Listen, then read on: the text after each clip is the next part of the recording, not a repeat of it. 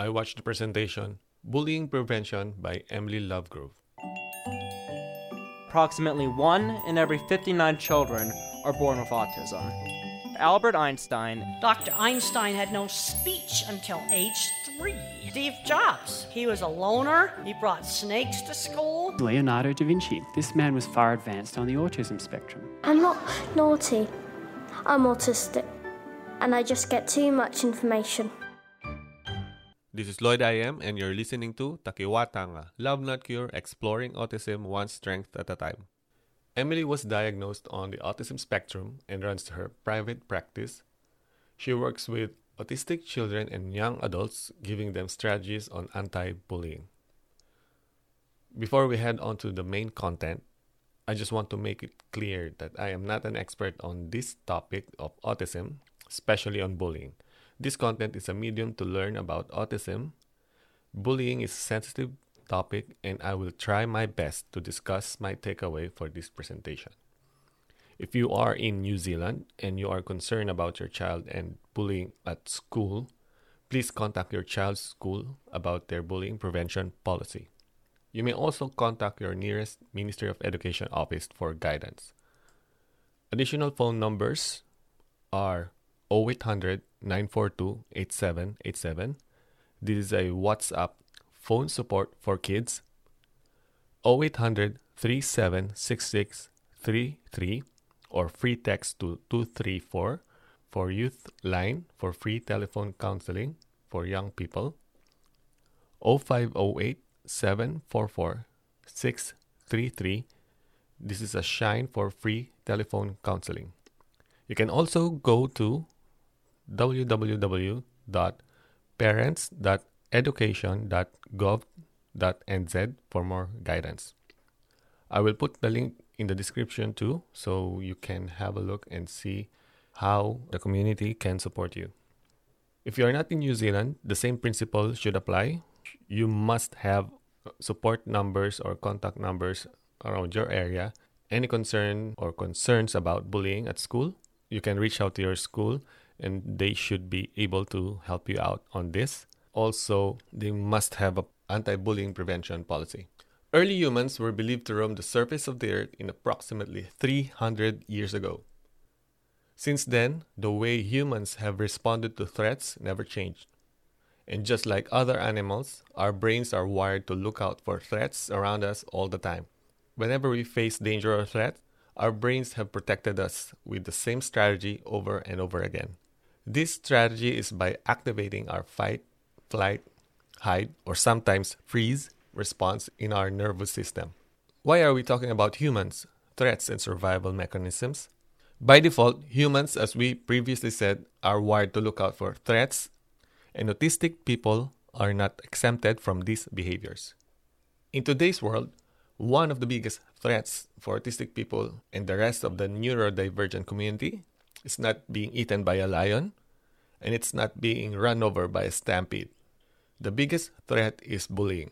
Bullying from another fellow human being.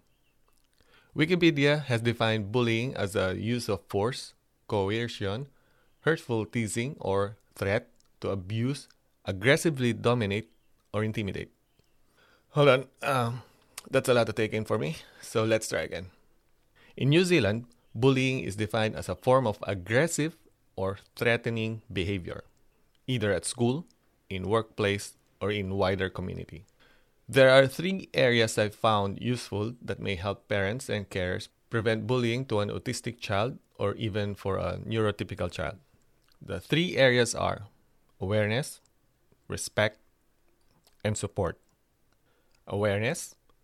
Imagine on your way home, you see a lion towards you, and at that moment, you felt threatened, so your brain activates your survival mechanism. When under threat, you're either going to fight, take a flight, or run away, or hide from the threat. If you have the right tool at hand, you will use all your power to protect yourself and you will fight the lion. On the other hand, if you do not have any tools at all, you will either run away, hide from the lion, and in some cases, you might freeze until the lion catches you and eats you. Regardless of what you do, your body will experience emotional stress and you will lose control of your body, because your brain will put all its energy and focus on survival. Now, the same emotional stress is experienced by people on the autism spectrum. Their fight or flight nervous system is activated when threatened by bullying. Just like the lion example, bullying imposes threats because of an imbalance in power. This results in feeling fragile about yourself. Emily said, regardless of how we define bullying, if we are being bullied, you will have the same emotional upset and stress. Stop worrying about the definition because being put down has the same emotional effects. You, as a human being, will behave differently emotionally and socially. To look for signs of bullying, parents and carers know your kids, and there will be signs that will be significant to your attention.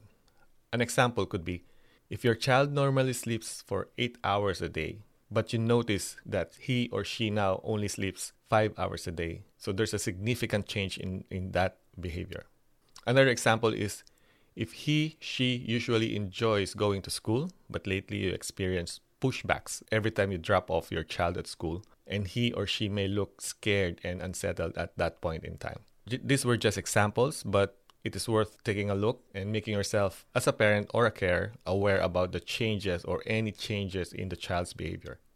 It is understood that there could potentially be other reasons why a child is feeling stressed out or upset, but it is important to look at this aspect as well so you can rule out bullying. Emily has seen about 100 people who were bullied and threatened, and the threat doesn't have to happen multiple times. It only takes one threat of bullying to make a person feel unsafe. Like adults, kids learn social skills, and often, at a young age, parents and carers should teach their kids how to spot this instance and recognize it as early as possible. Respect. If you are getting on a public transport, what usually happens is you will look for an available seat far from inoffensive-looking people. And if you see an empty seat right beside someone who looks threatening, you will look for another available seat where you feel you are safe. There is nothing wrong in that instance, and certainly there is nothing wrong with you. This is just how our human brains are wired. We constantly look for threats and avoid them as much as possible. The behavior is the same with kids regardless if autistic or not. When kids go to class, they are pre-programmed to do the same. If a child looks different, they will be spotted quickly and they are more likely to attract negative attention. A child who looks different is 15 times likely to be picked on. As a result, many autistic kids are masking, so they won't be picked on. Bullying happens not just for autistic kids, but also for very smart kids or beautiful kids. Because smart kids and beautiful kids look and behave differently from average kids. Because of this, there's an imbalance in power, and other kids will see this as a threat, and this could potentially lead to bullying. If there is awareness and acceptance of our differences, and there is mutual respect among all, people can express themselves without the fear of being judged and the fear of being picked on. Support. The use of fists when dealing with a bully is not recommended. This strategy doesn't work and never will be. People get away from bullying because often a lot of people are around it. Not because they support it, not because they agree with it or believe in it, but rather it is easier for people to be quiet and not cause any attention in the eyes of a bully. Emily said, "We are all neurodiverse people. Everybody has different ways of thinking, and if we support different people thinking differently, then we are in a much, much better world."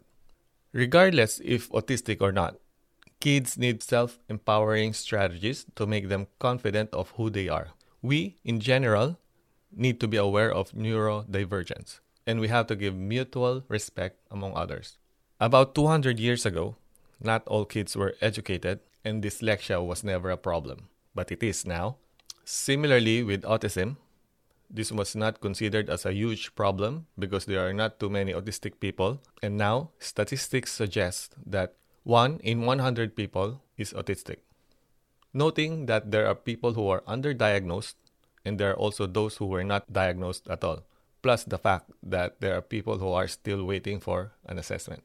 This means that there's more autistic people than what statistics suggests. And that's where the problem comes in, because our environment was not built for autistic or neurodivergent people. Our society doesn't recognize how common autism is, and we don't tackle this in discussions publicly. Hence, there is a limited awareness about autism. We need more people advocating the neurodivergent way of thinking than people telling the world they need to be fixed. It's okay to be different if a child is confident, but if you are different and anxious, it is a different story.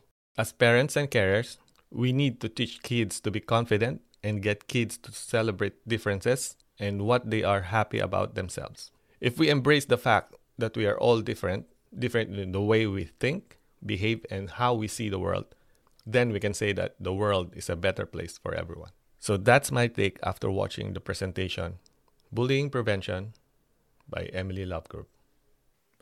Every Tangata fight Takiwātanga is different. If you fail with one strategy, don't stop. Keep moving forward. Always remember that for every failure you encounter is one step closer to your success. Thanks for tuning in.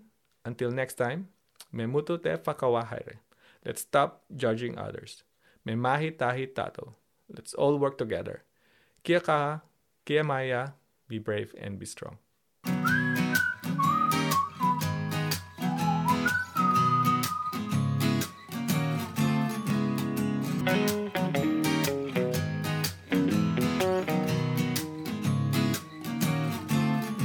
Please don't forget to like and share so others can also find us. Thank you.